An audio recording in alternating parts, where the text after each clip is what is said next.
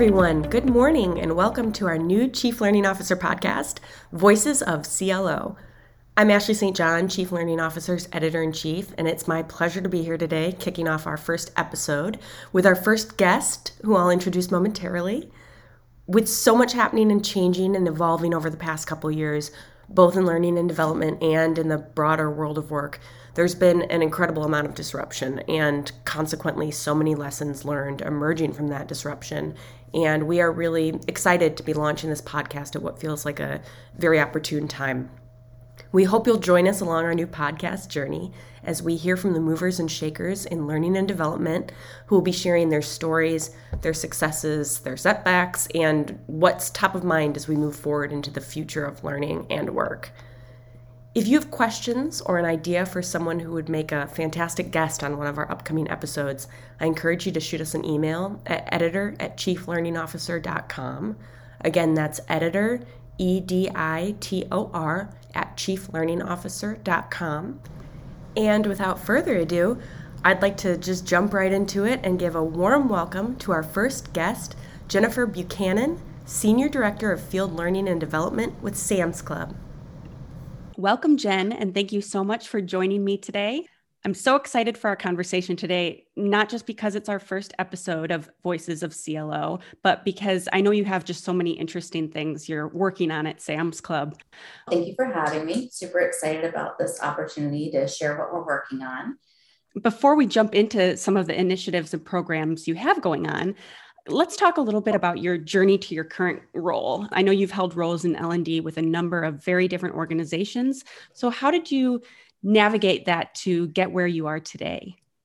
Yeah, absolutely. So my story is, I think like most L&D leaders, I'm a lost teacher.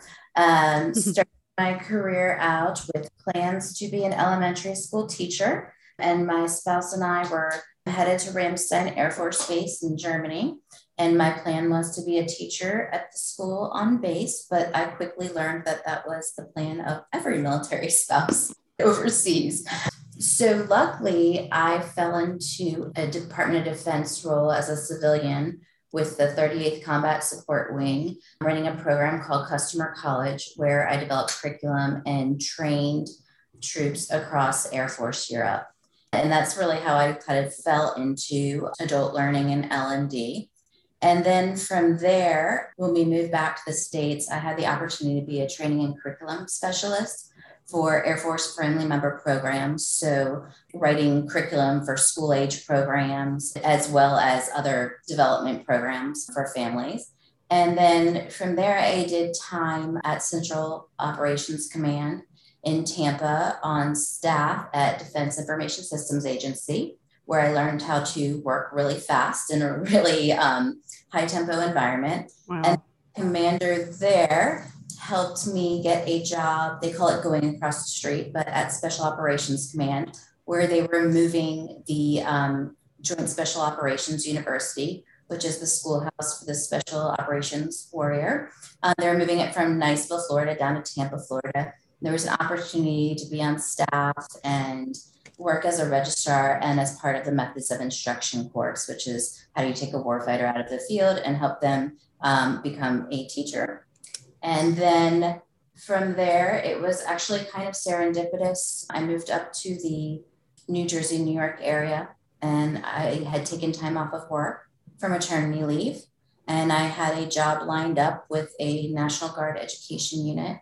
And on my maternity leave, I met someone, and her and I became fast friends.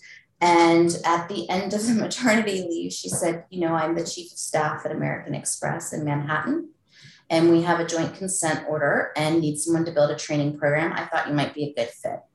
And I said, okay.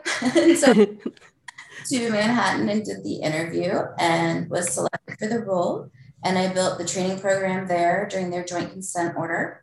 And then after a few years there, I got a call from Walmart during the FCPA investigation and came down here to Bentonville to lead the Ethics, Compliance, and Global Anti-Corruption Training and Awareness Program for Walmart International. I was there for 4.5 years. It was an amazing journey, spending time over there. And then I had the opportunity to move over to the Sam's Club side into a broader role in learning and development. So I took that opportunity. I've been there 3 years, and my scope is field facing. I own all the learning and development for the field for the 600 clubs. Wow. You've been all over the place. Yes. Yeah, CLO needs to do a profile on you sometime soon. You have such an interesting career journey. And it's so kind of funny that you mention Niceville. I actually have a bunch of family who relocated to Niceville from Chicago back when I was a kid. So I've been there a million times, but whenever I mention it, people are like, it's really called Niceville? That's a real town? Yes, it's a real place. Oh, yes. So let me jump into my next question. You've written a number of articles for us and for other publications as well. In those articles that you've written and also through your involvement in some of our events this year, you've talked about research that Sam's Club conducted, I believe, starting back in 2020 to confirm your hypothesis that there's a connection between career pathing and tenure. What are some of the key findings that emerged in the course of that research? So really, as a team, our hypothesis was just, if associates are confident in what they're doing and there's learning and development opportunities that exist for them, they can see a clear path for their career and they're more likely to stay with the company, and not just specific to Sam's, but to any company. And so what we did was we conducted ethnographic research in the field. And I would really say, there was a lot of findings, but just to kind of summarize it down to 3 key ones is, associates wanted customized or personalized learning experiences, where that doesn't really come as a surprise, but a lot of what we heard was without having to spend time in a traditional classroom environment. So really leaning towards that flow of work type model. The second was when we asked about different development areas for training, we would see associates rating themselves high on areas that they had little to no training on. And then finally, the focus wasn't just about developing skills for right now, but it was also for future roles in their career.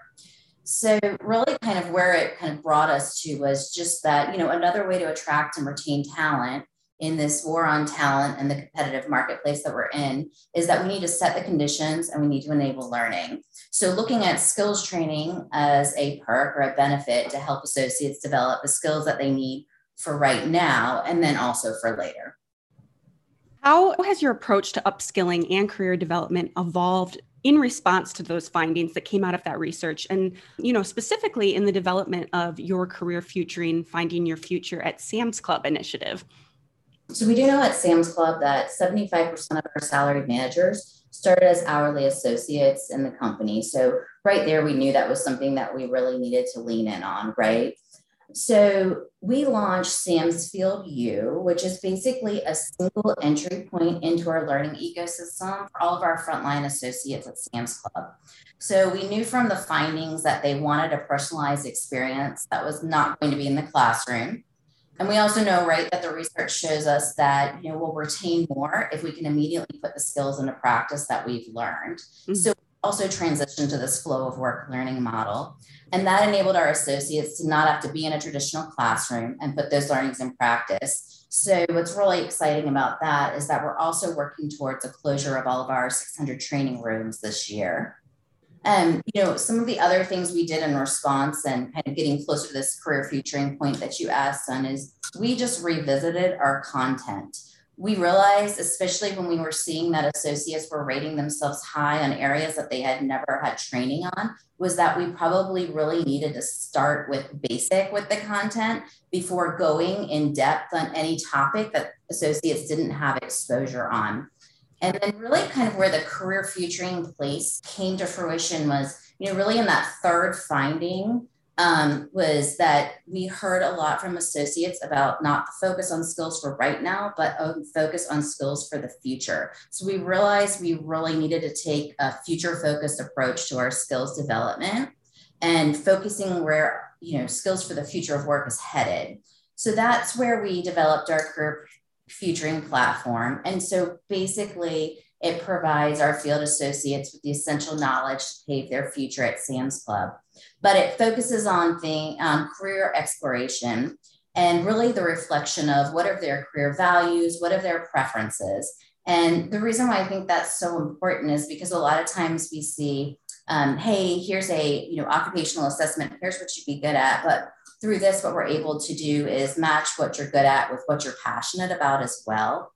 And one of the other things that we were able to do with that is really utilize what I would call like peer-to-peer connections and associate sketches to really kind of reinforce that idea of if I see it, I can be it. Mm-hmm. And what we were able to do was put together sketches or personas, if you want to call them, but real actual journeys of our associates and the points that they did in their career to get to where they are. And then that enabled other people across the club and across the fleet to see that. And then that kind of storytelling approach helped them realize how achievable a promising career could be with the company. And then, finally, with the career featuring platform, we realized, well, okay, if we're going to talk about what we're good at, what we're passionate about, and what all the possibilities could be, we most certainly need to curate together all of the training and to contextualize it in a meaningful way for our associates. Mm-hmm. Out of curiosity, have you heard or gathered feedback from associates on their response to this initiative?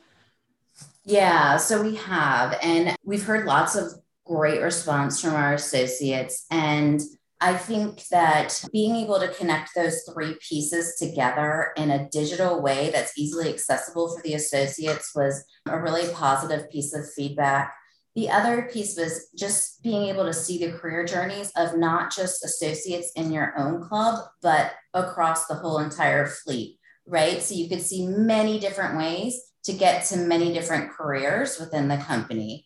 And then, I think finally, like, I can't draw like a direct line between our career featuring platform and retention, but we know that developing our associates and providing them with a career path is a crucial factor, right? Mm-hmm. And we saw that during our 2021 holiday season, we were at full employment. So it really helped for us to demonstrate that we're a part of that and we are on the right track with influencing turnover, where learning and development and career development as well are concerned. That's fantastic. Pivoting sort of a little bit, we've been talking a lot these last 2 years in particular, like, the role of managers, it's obviously always been critical, but it seems that it's become sort of even more important as we've navigated these past 2 years. I know that at Sam's Club, you set a goal back in 2020 to develop and grow current and future managers. You made that one of your big goals. Can you share what you're doing in that area? Yeah, absolutely. And, where this goal came from is we were hearing from our associates that they wanted more development opportunities.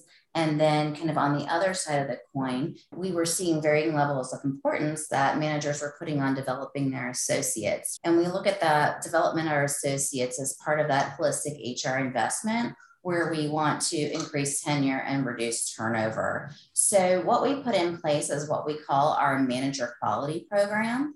And it's for all field and supply chain associates from hourly to management. And it is designed around a very simple framework of how do I identify, develop, attract, and reward talent. And the entire experience itself is digital and within the flow of work. And one of the things we were able to do was work with our CD&I group to create, they already had a values-based decision-making training, and we incorporated this as a prerequisite to the program. And what we call leadership expectations at Sam's Club. So what the values-based decision-making training was enabled us to kick off with leadership expectations. What are the attributes we want every leader to possess? And then how do we turn our values into actions so we can deliver better results for our members? Mm-hmm. So a little bit more about manager quality is, it's broken down into these 4 pillars: identify, develop, attract, and reward.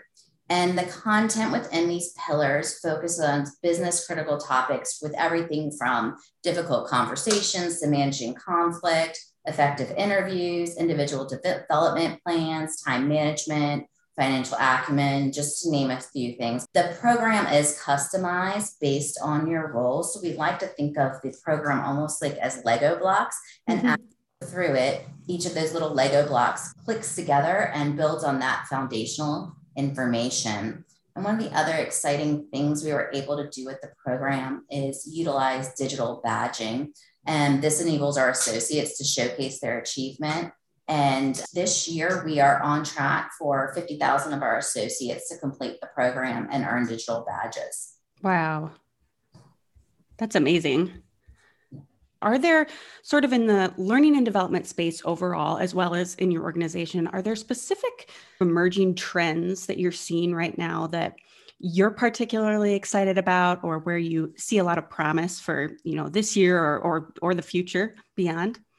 Yeah, absolutely. So I think definitely a big trend that we're seeing is the focus on skills development, and really kind of this digital badging and credentialing. But, how is that sustainable? I think that is going to be a big game changer. It'll help people not only find new roles, but better opportunities in the future and just contribute to their overall economic well-being.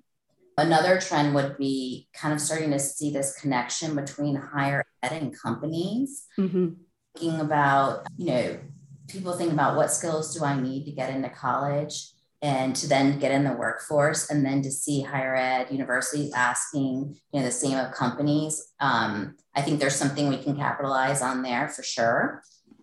I think for L&D, there's definitely a call to action with the Great Resignation. Obviously, that's going to bring humongous skill and pipeline gaps. So I think if there's any time to be in L&D or for L&D to be on the agenda, it's definitely right now. And then the other piece I would say, not to take us to Mars here, but I think there is a role for L&D in like, how do we play in the metaverse, AI, machine learning, and beyond, and how does L&D really become relevant in that space, and how do we draw connectivity between what we're developing today and how it fits there?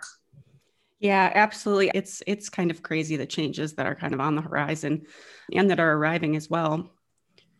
In terms of your career, what is one of the biggest learnings that you've personally carried with you, throughout the course of your career? I think it kind of goes back to part of this career featuring about like finding your passion. I think, you have to find what you enjoy doing the most and then work to develop your strengths in that area. Nobody's an expert overnight in everything, and you have to work hard to get where you want to be. But I think once you realize what your strengths and passions are and you really lean into those, then what you're doing no longer feels like work. Absolutely. How about a big takeaway, I guess, or a big learning for you from the past couple of years and everything that we've gone through with COVID and beyond? Yeah. And there's a lot that's happened. So I think it's like that first part, like taking that passion I mentioned and then combining that with perseverance. So basically taking your skills and talents and using them, not trying to be something that you're not, but I think passion and persistence matter. Definitely. I read something the other day. It was like the grittiest people set long-term goals and work towards them. And I think like that's the thing in L&D, right? Is like, if you want to get to learning tied to business outcomes, that takes a long time to show. And it's just not an overnight success. It takes years to build that, but I think it's all possible. And I think that is kind of through like not being afraid to show the courage and strength of who you are, what your character is. And, being the smartest person in the room won't always get you ahead, but sticking with it will. Well, Jen, it's been a pleasure catching up with you today, and you're always so lovely to talk to. I ended up registering for the South by Southwest EDU virtual event this March, and I'm really looking forward to attending your session on March 7th, Learning Will Never Be the Same, which, by the way, is actually the same day that this podcast will air. So what are kind of the big things you and your co-speakers will be diving into in that session, out of curiosity? Yeah, so we're prepping for it right now, but it's really going to be a focus on learning reimagined and kind of the events of the past 2 years. And it's going to be a very feature-focused conversation on how we see learning evolving. And maybe if we kind of put ourselves like 10 years ahead from now, and there was nothing stopping us and nothing in our way, what is it all going to look like? then how will that integrated experience come together? So I think it should be a really great session. Yeah, I'm excited to attend. I have actually never been, and I was just looking through the sessions and speakers and everything, and I'm really excited for that one. I should also actually mention that Chief Learning Officer is lucky to have Jen join us as a speaker for our April 27th Breakfast Club event, where we'll be talking about inspiring learners' spirit of inquiry, how learning leaders can cultivate a psychologically safe environment where learners feel comfortable being their authentic selves, questioning the status quo, and ultimately driving innovation and creativity in the organization. So we're really looking forward to that. Once again, just thank you so much for being here with me today, Jen. I'm excited to catch up with you again soon and hear about what you have going on this year as well, and as well as going forward in the future. Likewise, thank you for having me. And to everyone listening at home, thank you so much for joining us today on Voices of CLO. From all of us here at Chief Learning Officer, we look forward to catching up with you soon. And keep an eye or an ear out for our additional new podcast, The Talent Lab, podcast of our sister publication, Talent Management, debuting April 4th. See you next time.